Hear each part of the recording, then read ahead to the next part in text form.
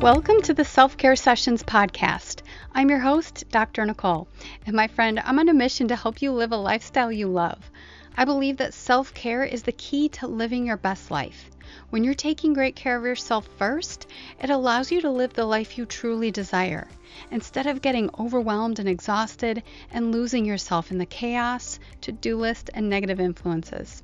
Self-care encourages growth into the best version of yourself. So grab a cup of coffee or your favorite soul-soothing beverage and let's do this. So after last week's episode regarding perimenopause, I've had a few conversations in which it seems that women feel like their options are very limited when it comes to solutions for issues relating to the menstrual cycle. The medical model is great for many things. When my dad went in for his first heart surgery, his aorta tore, and if it weren't for his skilled surgeon, we would have lost him sooner than we did. The medical model saves lives without a doubt, and I'm extremely grateful for that fact. That said, there are areas within that model that could use some major work. One in particular is how we treat women with heavy, painful periods, for which the medical term is dysmenorrhea. And I should mention, for the women that struggle with this issue, it's often more than just painful cramping and heavy flow. There can be a gamut of symptoms like headaches or migraines, nausea, vomiting, severe fatigue, bloating, gastrointestinal issues, not to mention the social impact of missing school or work, missing out on time with family and friends. And a lot of women experience symptoms for several weeks, so it can be a real strain on quality of life. The evaluation aspect of the medical model is helpful and useful in ruling out causes like cancer, bleeding disorders, pregnancy complications, endometriosis, fibroids, and polyps, for example. But once those factors are ruled out, the treatment that's often recommended is oral contraceptives, commonly referred to as birth control pills or even just simply the pill. Or sometimes an IUD, an intrauterine device, is recommended. And unfortunately, it's often not really explained very well to the patient what implications the hormones in these prescriptions have on her overall hormone health. I can speak from experience on this one. I think I was around 19 when it was prescribed for me, and I wasn't given any indication of the side effects, and at that age, I didn't really know what to ask. I just blindly trusted my doctor. And I didn't know that I would end up with nausea, weight gain, low libido, and an overall sense of not feeling like myself. And women also often aren't told that being on it for years could make it more challenging to get pregnant if or when they're ready for that. I hated how I felt when I was on the pill, so I didn't even last a year before I had to stop taking it. When I discontinued it, my nausea improved, I lost weight, and I felt more like myself. But little did I know it would take years before my hormone system would be regulated again after taking it even for that short period of time. Now, sometimes taking hormones is necessary for certain health conditions. I'm not discounting their use across the board. But as a blanket treatment for this issue, heavy and painful periods, I think we can do better. Too often we underestimate the impact that lifestyle can have on our health, both good and bad. The majority of chronic health dysfunction is a result of lifestyle factors. Not exercising, high stress levels that aren't managed in any way, crummy sleep quality, and awful nutrition are the cause for so many chronic health issues.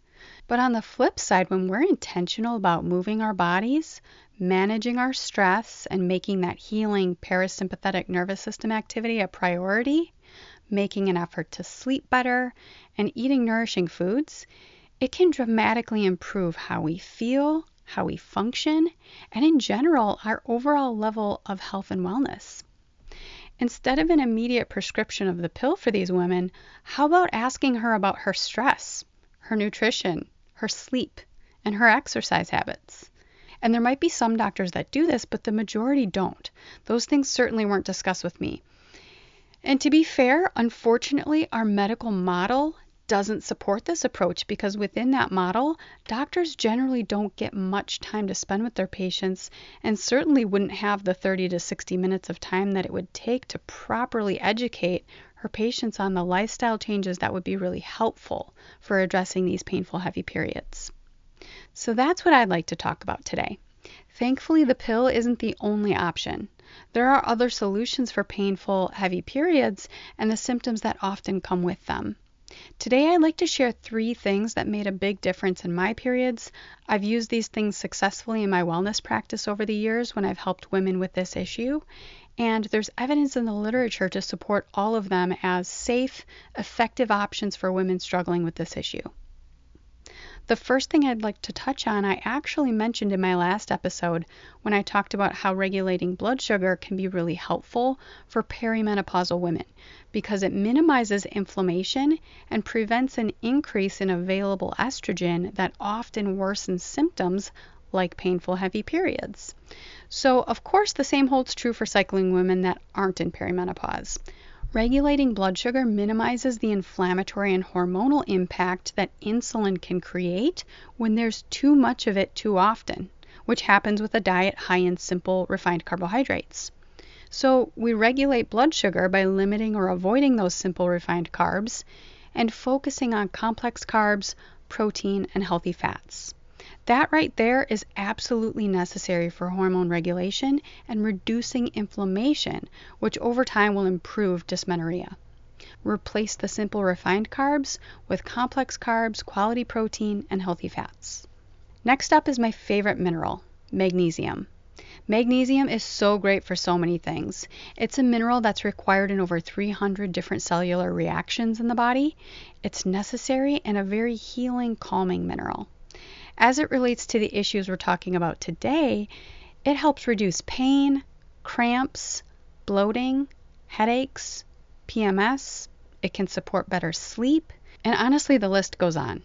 Examples of foods high in magnesium include dark chocolate, avocados, nuts and seeds, legumes, leafy greens, and some fatty fish like salmon and halibut. Supplements should always be monitored by a qualified health professional. That said, the form of magnesium supplementation that I like best for these issues is magnesium glycinate. Last but not least, the third solution is omega-3 fatty acids. They're shown in studies to reduce the severity of symptoms of dysmenorrhea, but are also well known for several other health benefits which may be due to their ability to reduce inflammation.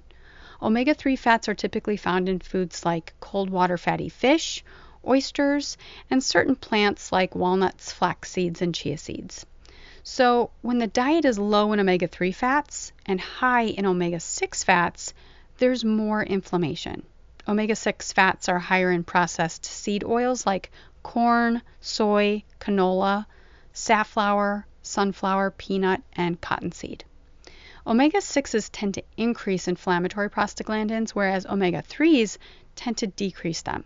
So it can be really helpful to focus on reducing omega-6s in the diet by reducing processed seed oils and increasing omega-3s by aiming for cold water fatty fish, walnuts, flax seeds, and chia seeds, or a high-quality fish oil supplement if that's appropriate for you, which you can talk to your nutrition or functional health practitioner about. So I just want to reiterate that there are other solutions to painful, heavy periods than what the traditional medical model suggests. Lifestyle should not be overlooked because often it's not only the solution, but also the source of the problem. For painful, heavy periods, 3 lifestyle pieces that often make a big difference include number 1, eating in a way that supports stable blood sugar, number 2, getting enough magnesium, and number 3, focusing on omega-3 essential fatty acids. So I hope you found this helpful, and if it sparked any questions for you, please let me know. I'd love to know what questions you have about your menstrual cycle or natural solutions for hormone-related issues you might be struggling with. Thank you so much for being here, my friend. I'll look forward to talking with you next time.